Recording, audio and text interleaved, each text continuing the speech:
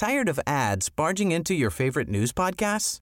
Good news. Ad-free listening is available on Amazon Music for all the music plus top podcasts included with your Prime membership.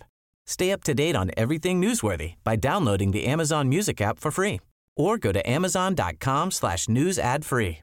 That's amazon.com/news ad free to catch up on the latest episodes without the ads.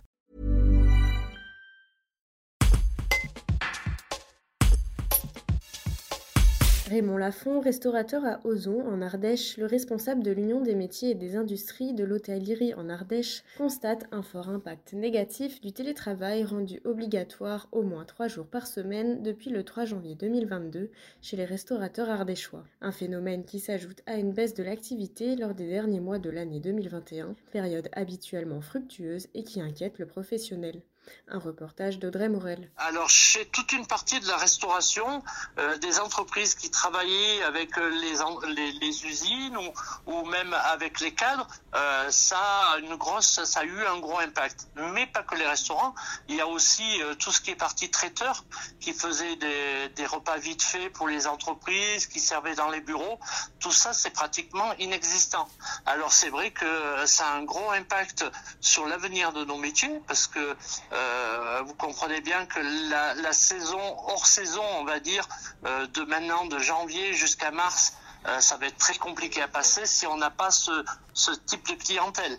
Alors, on avait déjà tout ce qui était carte, transport, les repas de CE, les repas de fin d'année qui s'étaient pas très très bien passés. Si en plus on rajoute pour les restaurateurs cette problématique-là, du repas, du travail à domicile, ça va être hyper compliqué à faire. Est-ce que certains restaurateurs pensent à mettre la clé sous la porte devant les difficultés actuelles ?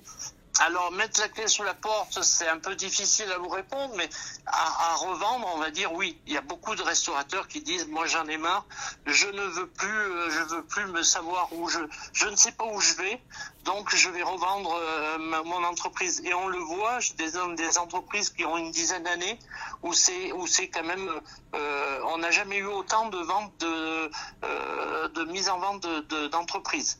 Après, il y a aussi ceux qui étaient près de la retraite, qui eux n'ont pas repris suite au Covid, parce ils auraient pu déjà prendre leur retraite. Ils étaient là parce qu'ils se disaient on va faire encore 1 an ou 2, et ceux-là n'ont pas repris. Tired of ads barging into your favorite news podcasts? Good news. Ad-free listening is available on Amazon Music for all the music plus top podcasts included with your Prime membership. Stay up to date on everything newsworthy by downloading the Amazon Music app for free or go to amazon.com/news ad free. That's amazon.com/news ad free to catch up on the latest episodes without the ads.